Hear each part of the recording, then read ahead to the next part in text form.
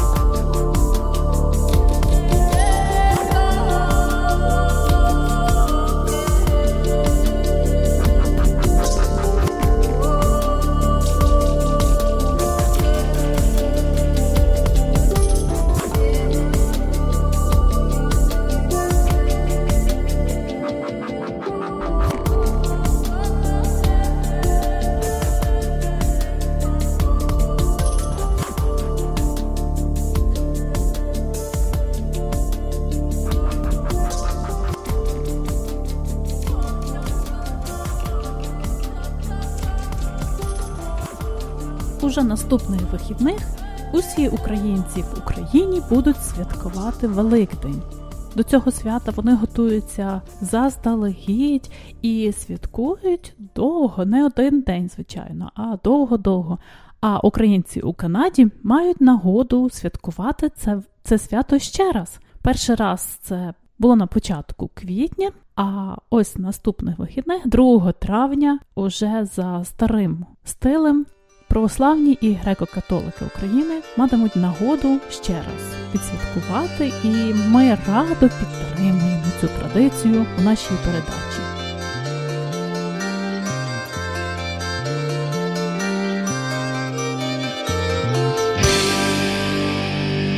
А ми криво танцюємо, а ми яму кінця не знайдем, а вода по каменю, а вода по білому стикайте, ішли дівчата через двір,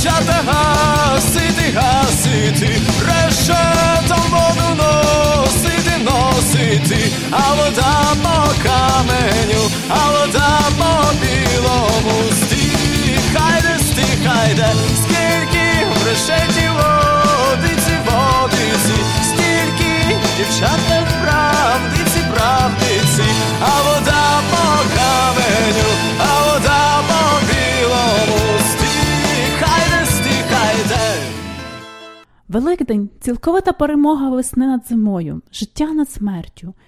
Це одне з найбільших після Різдва Христового свят у християнській релігії, яке називають Паскою.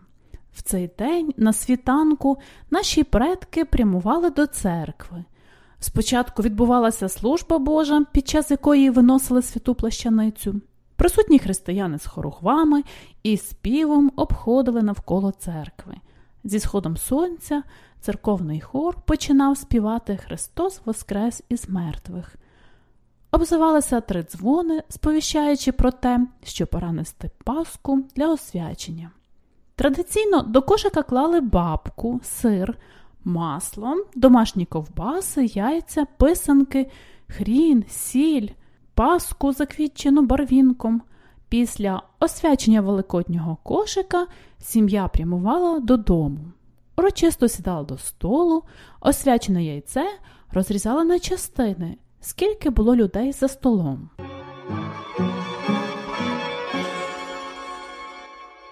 Розійшлись хмарки, гляне сонечко, заб'ється в грудях моє серденько. Ой, прийшла весна, ой, прийшла красна, принесла мені щастя й радощі.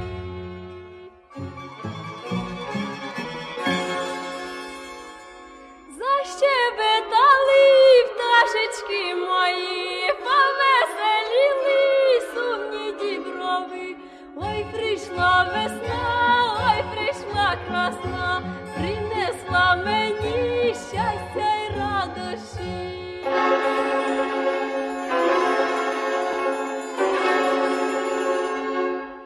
З милими підемо поля рідні, будуть світить нам зірки срібні.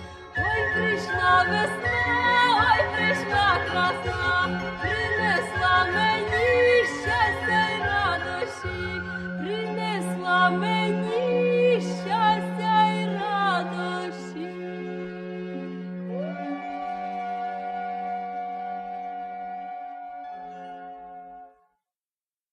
У давнину Великдень був одним з традиційних свят на пошану сонцю, яке в цей час оживає, воскрешаючи сили природи. Релігієзнавці й етнологи вбачають у вже християнському святі впливи багатьох стародавніх вірувань. Люди колись вважали, що небесні світила – то очі божеств. У міфологічному світогляді світло символізує зрячність і правду, а темрява, ніч, туман є своєрідними синонімом сліпоти і кривди. З першим променем сонця вранці, за повір'ям, знищується вплив злих духів. Отож воно позначає знання, справедливість, милосердя, переможця всілякого зла і кривди. З приходом християнства люди побачили в сонці відблиск лиця Божого, стали порівнювати небесне світило із всевидячим Божим оком, а Христа називати сонцем правди та й просто сонцем. Христос сказав: «Я світло світу», але його світло внутрішнє, духовне. Давні дохристиянські звичаї не зникли, лише набули нових відтінків. Схід сонця на Великдень зустрічають урочисто, відчиняють у хатах вікна й двері, аби сонце зайшло до оселі і усе освітило.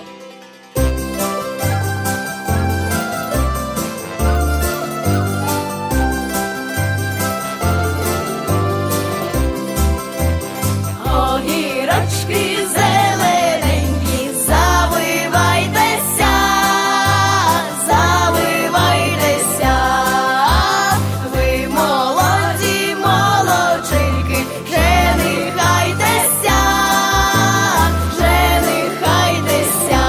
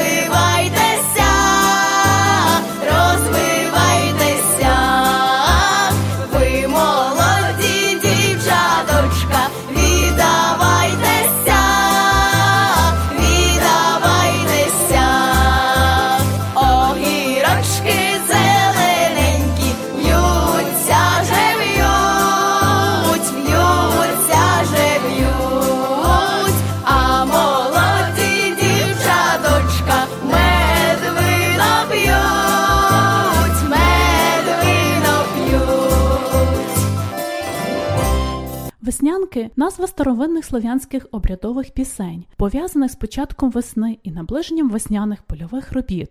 За допомогою веснянок люди передавали свою енергію природі, щоб усе живе навколо прокинулось і знову ожило. Веснянки співаються майже завжди одночасно з танцями та іграми, які мають закликати весну та добрий урожай. Назв у веснянок є багато. Ягівка, гаїлка, гагілка, ягілка, могілка, галанівка, лаголайка, рендзівка та інші, звичайно. Кожна місцевість, окрім особливої назви, мала ще й свої традиційні слова веснянок та веселих забав. Різновидом веснянок є гаївки – пісні, що виконувались тільки у час великодніх свят, після Великодня. Гаївок було багато і різних – для молодших дітей, для старших, для хлопців і дівчат. Були й гаївки, у яких парубки і дівчата обирали собі пару. На відміну від гаївок, веснянки обіймають цілий цикл весняних пісень, які співають від Благовіщення цілу весну. Та не кожна веснянка є гаївкою, хоча кожна гаївка є веснянкою.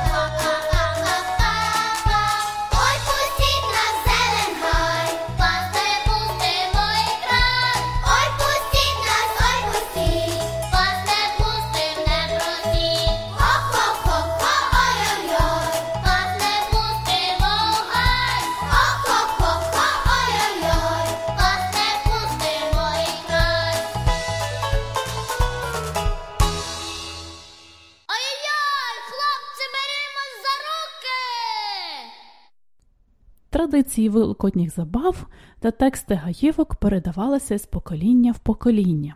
До християнських гаївках відтворювався процес посіву, саджання в землю всякого зела, його росту та збирання врожаю. У християнських традиціях гаївки відображають радість весни та Воскресіння Христового.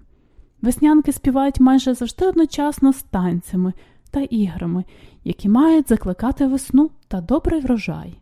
У давніх слов'ян був звичай, зустрічаючи весну, виганяти, ховати або й топити зиму.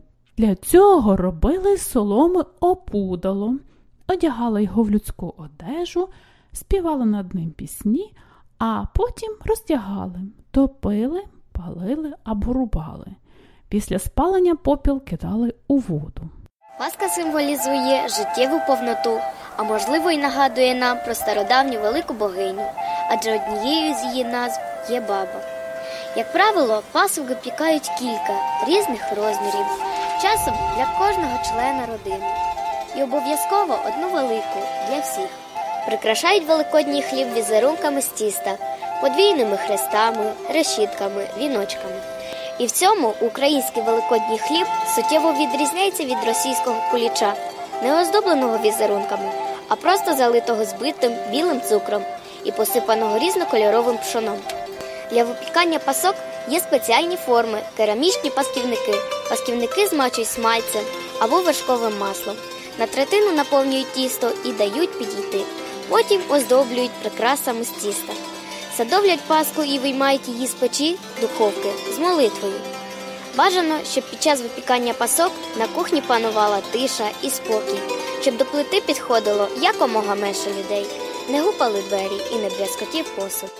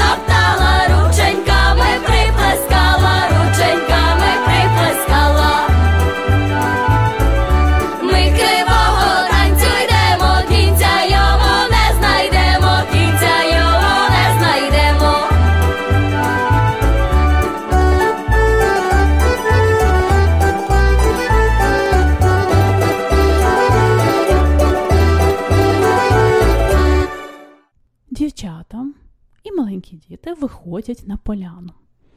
Вийдуть на просторе сухе місце, беруть 3 малих хлопчиків, тільки хлопчиків, садовлять їх трикутником один напроти одного, а тоді беруться за руки, одна заходить між дітей і виводить кривого танця.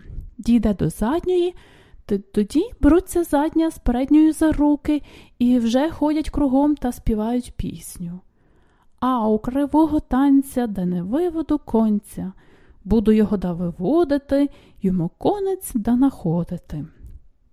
Як переспівають пісню, то всі дівчата спиняються, обертаються до дітей, поділяються на 3 частини. Кожна частина стоїть кругом навколо одного хлопчика і плескають над їх головами і співають «Латки-латки, да вербичку». Як закінчать пісню, то піднімають дітей на руки і підкидають угору. Кожного хлопчика підкидають кілька разів. І вже на руках спускають та кричать «ту-та-та». Це отакий цікавий варіант кривого танцю записала в селі Старосільні на Чернігівщині 100 років тому. Це, ймовірно, був 28-й рік, і, ймовірно, це був останній рік, коли ще можна було спостерігати і записувати великодні гагілки чи гаївки в Надніпрянській Україні. У 44-му році на Західній Україні гагілки якраз символізувала похорон зими і називалася Коструб. Починали грати цю гаївку дівчата, беручись за руки і утворюючи велике коло. Всередину кола заходила дівчина і голосно гукала «Христос воскрес!». «Воістину воскрес!» – відповідав хор. «Чи не бачили мого Коструба?» «Бачили, пішов у старости». Після цього перегукування хор іде у коловий танок, співаючи «Бідна моя голівонька, нещасна годинонька, що ж я собі наробила, чом Коструба не злюбила? Приїдь, Кострубоньку, станем рано до шлюбоньку, рано пораненько, на білому камінейку». Проспівавши цей текст, хор зупиняється, і дівчина знову гукає «Христос воскрес!». «Воістину воскрес!» – відповідають інші. «Чи не бачили де мого Коструба?» «Поїхав по квітку», – відповідає хор. І знову затягує пісню. Після цього повторюють пісню з різними діями, куди цей Коструб поїхав. Чи поїхав по напій, чи слабий, чи же вмер. І коли вже доходять, що вмер, везуть його на цвинтар. І тоді хор весело співає «Слава тобі, Божий царю», дещо схоже на маланку, правда ж? Так от, ще у цій грі було, що Кострубоньку міг би і схопитися, і бігати та ловити дівчат. Тоді дівчата розбігалися з криками, зі сміхами, весело потім збігалися знову і повинні були цю пісню завершити. І що саме цікаво, що ось етнографи порівнюють цього Кострубонька і молдавського Калаяна з старогрецьким Адонісом. І свято на честь Адоніса греки святкували ранньої весни, в кінці лютого або на початку березня. В образі Адоніса, як думають дослідники, учасники ритуали оплакували смерть природи і воскресіння її навесні. Про це теж згадував Олекса Воропай у книзі «Звичаї нашого народу».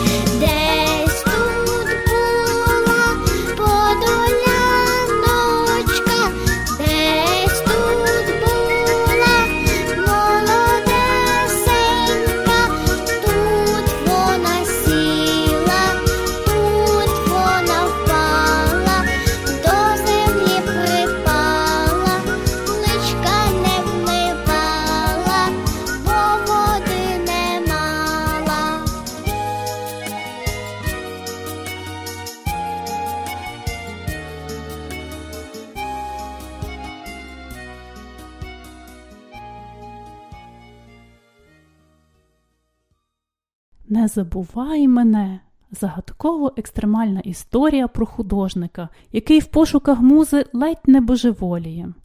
Переможниця телепроекту «Голос країни» Оксана Муха представляє нам нову пісню «Не забувай мене». І з цією піснею ми завершуємо нашу сьогоднішню передачу, а Оксана Муха розпочинає новий етап у своїй творчості. Новий стиль музики, нове звучання, нові несподівані образи. Цю пісню вона записала ще минулого року, і вже цілий рік вона одна з найпопулярніших пісень у багатьох слухачів.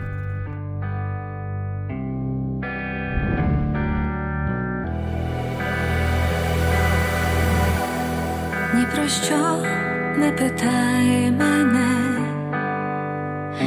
ідеш і ти, то вночі я не стримана, на ранок дим. Не чекай, що заплакана,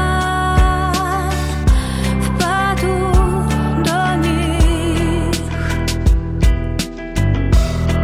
бо мені вже однаково, ти мій чи ні. Не забувай мене, не забувай мене, і коли світ мине, не забувай мене, і забудь, що колись давно була твоя. Вже тієї не знайдеш знов, вже я не я. Я ще досі захоплена твоїм вогнем, та що стало вже попелом, не спалахне. Не забувай мене, не забувай мене, і коли світ мине, не забувай мене.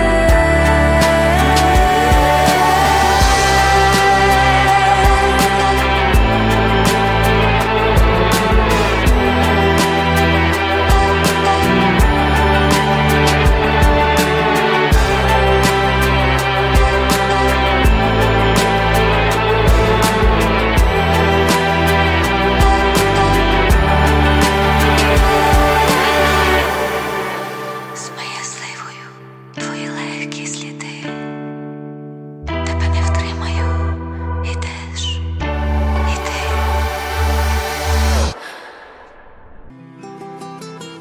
Ну, ми вже скінчили нашу програму, вже час додому і сказати до побачення. До зустрічі наступного тижня. Tak, and you've been listening to Nash Holos Ukrainian Roots Radio here on CHLY 101.7 FM in Nanaimo. Please join Oksana and me here again next Wednesday from 11 a.m. till 12:30. And until then, do stay in touch with both of us via our Facebook page and Twitter. In between broadcasts, please visit us online where you'll find transcripts, audio archives, and other features, as well as the podcast feed for this and earlier shows. And that's at www.nashholos.com. You can also find Nash Holos on Mixcloud, Apple Podcasts, Spotify, YouTube, and other podcast places, and of course on your favorite podcast app. So stay tuned next for Nasha Kasha, a Ukrainian almanac, hosted by Stefan Andrusiak, followed by Wellness Wednesday to learn how to be healthy naturally. I'm Pavlina. І Оксана. Thanks so much for listening. До зустрічі. До зустрічі.